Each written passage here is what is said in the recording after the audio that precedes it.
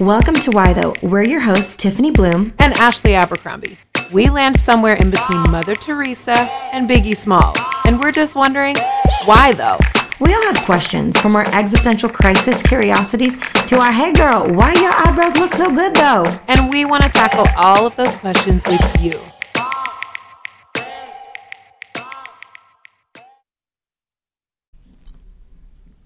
Welcome back to Why Though, also known as week 7 of the global pandemic.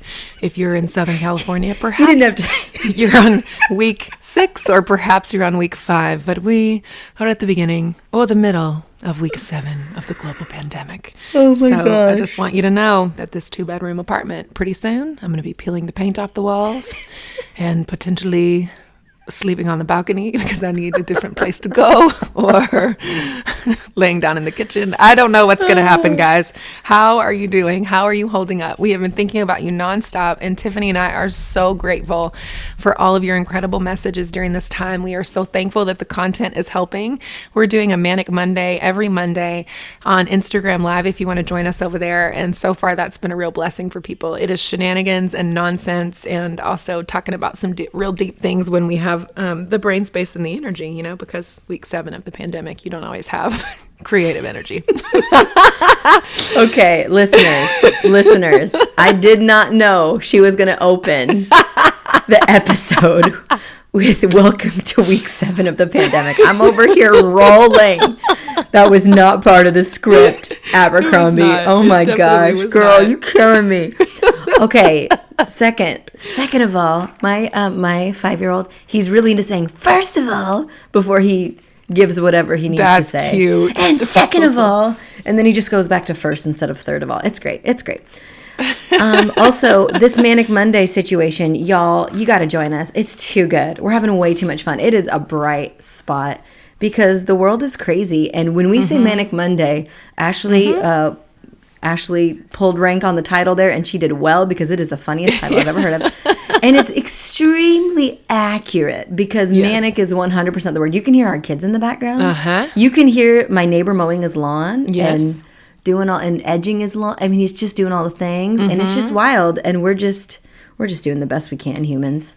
The best. That's correct. Oh, we can. Yep. And just like all the rest of you, I'm sure. So thank you for your grace and your goodness during this difficult time. We thank you for your thoughts and prayers. Exactly. Thoughts and prayers like Marco Rubio. Anyway, Florida.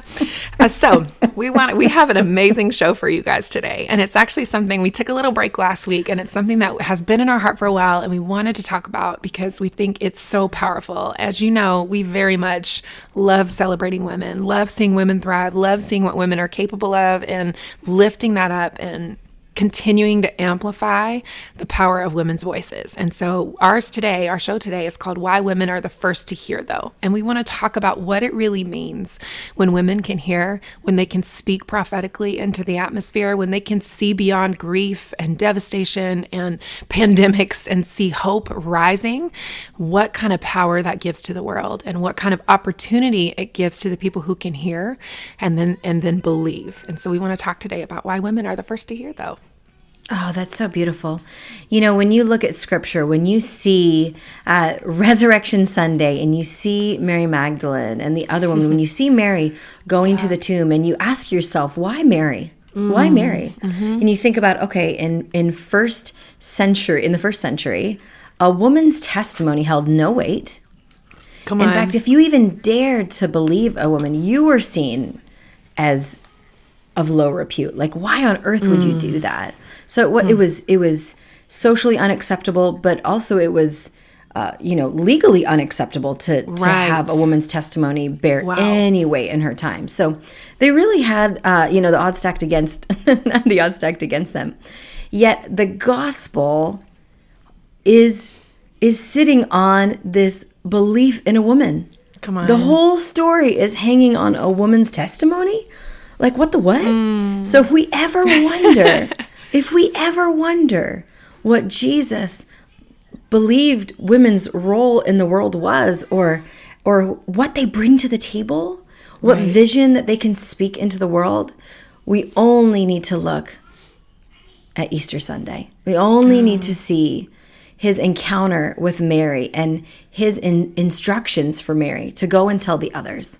I think it's just truly powerful. And don't forget, when Mary noticed the tomb was empty, she went and got the boys. Yeah, right. The boys came. Yes. They had a look around. Yeah. They left. And then Jesus revealed himself. I am just, the fact that the gospel writers would ensure that we know that the men had a chance to see inside the tomb and Jesus did not reveal himself only reiterates the fact that it was Mary who was chosen to see the risen King first. It's just too good. It's too good, Ashley. It's too good. And you know what? It touches me deeply. I never had really considered this until I heard you talking about it the way you just shared so beautifully. But the staying power, like what it means to actually stay in a place and wait, and I know she was grieving, girl. And I know she wasn't sure that God was going to show up, when he appears to her. In fact, she thinks he's the gardener and asks him where the body is. But there's something to waiting, to staying in the space of grief and lament and waiting. And I feel like there's something so powerful about staying power. And during this time, that is what we need. We have got to hold on to hope, and we have got to continue to trust and believe, and we have got to continue to wait on God that he will come, that he will appear in our situations, that he will show up daily, that he will call our name, because that is one of my favorite things he does in this story is he says to her, Mary. And you think about the Lord calling your name in the midst of your grief, in the midst of your uncertainty, in the midst of knowing that your future, you have no idea what it looks like. Everything is unfamiliar, uncertain, insecure, and you hear your name from the Savior.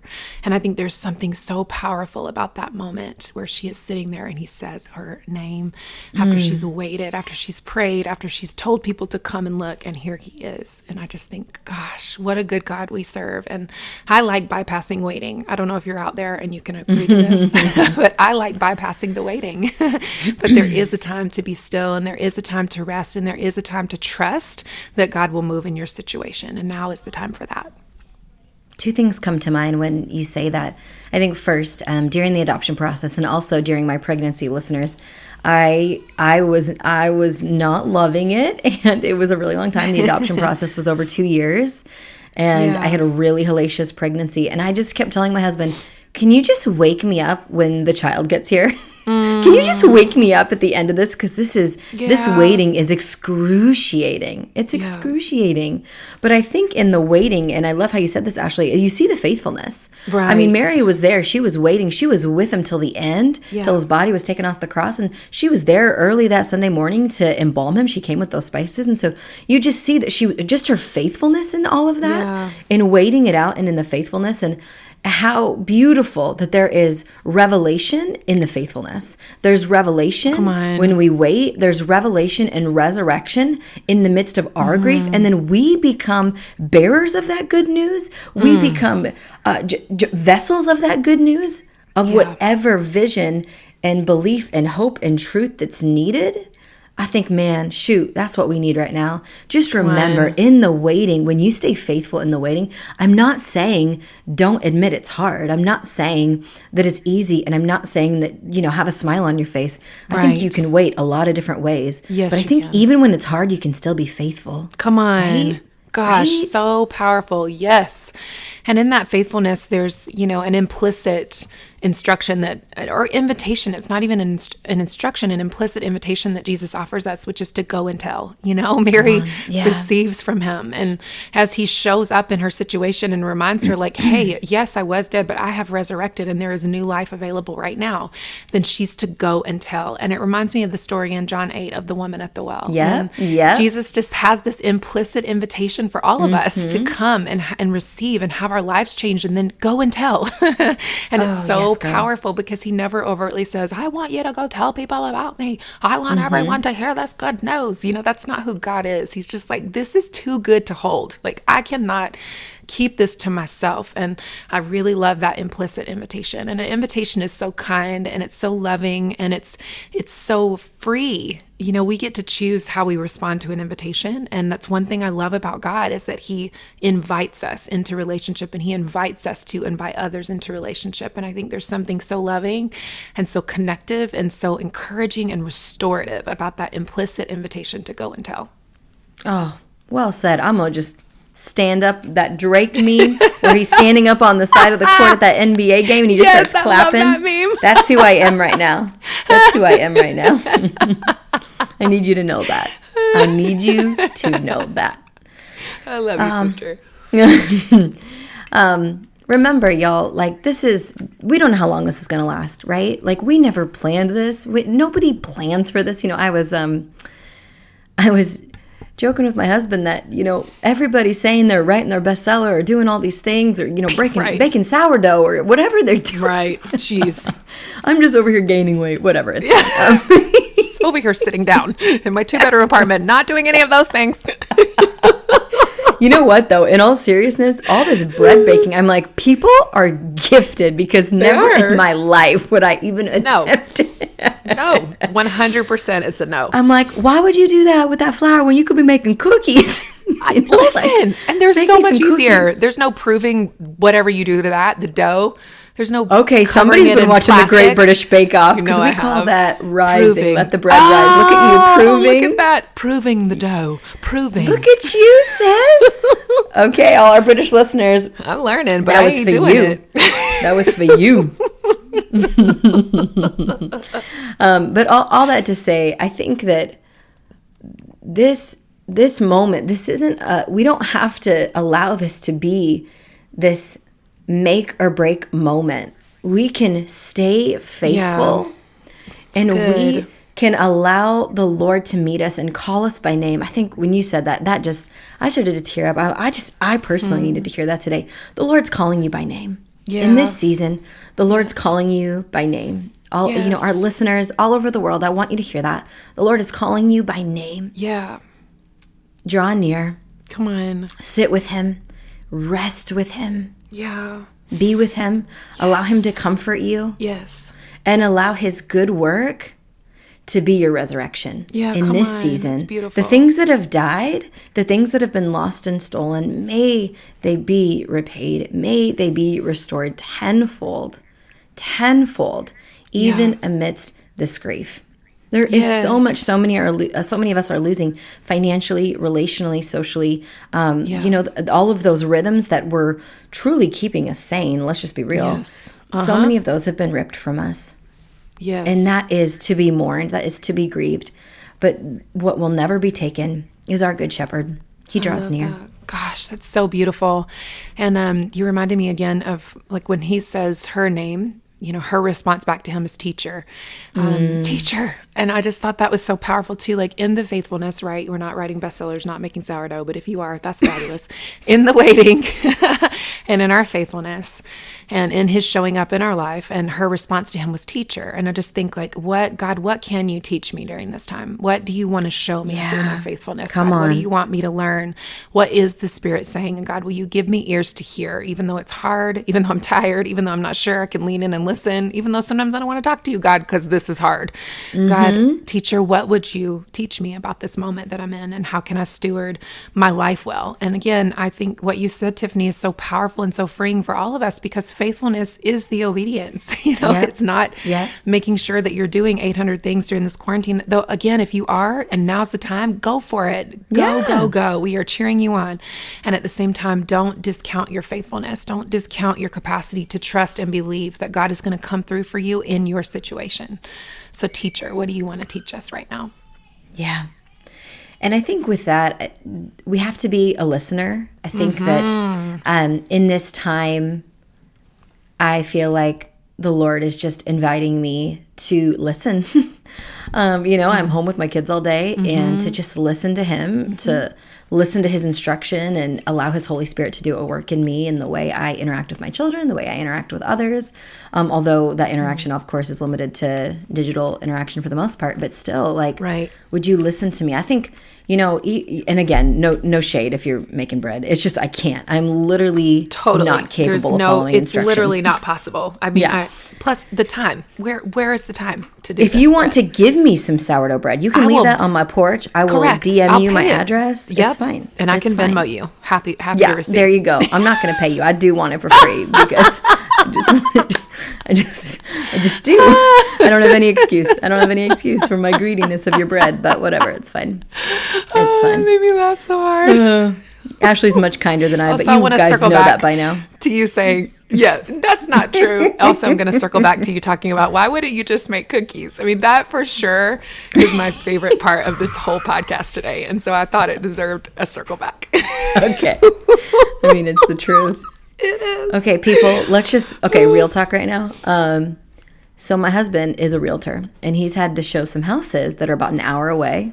Now, an hour away, I've seen on Instagram this cute little cafe that I've never been to, but I've always wanted to eat their food. And since obviously I can't go in, and it's an hour away, and he's just down the street from it when he's showing houses. I said, hey, boo, how about you roll through their pickup line and give me some chocolate cake?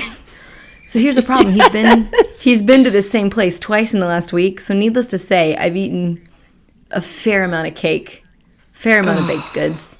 When I say a slice of cake, I'm talking about a restaurant slice of cake. Totally. Right? So yes, that's definitely enough for a shareable. family of 5, slice of cake. Totally.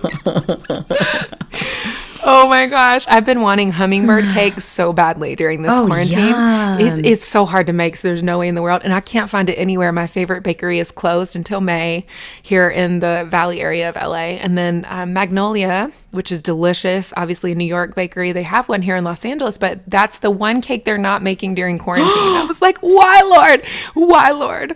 Why have you made it this way? Why? I can't get any hummingbird cake. So yeah, I've been craving cake too.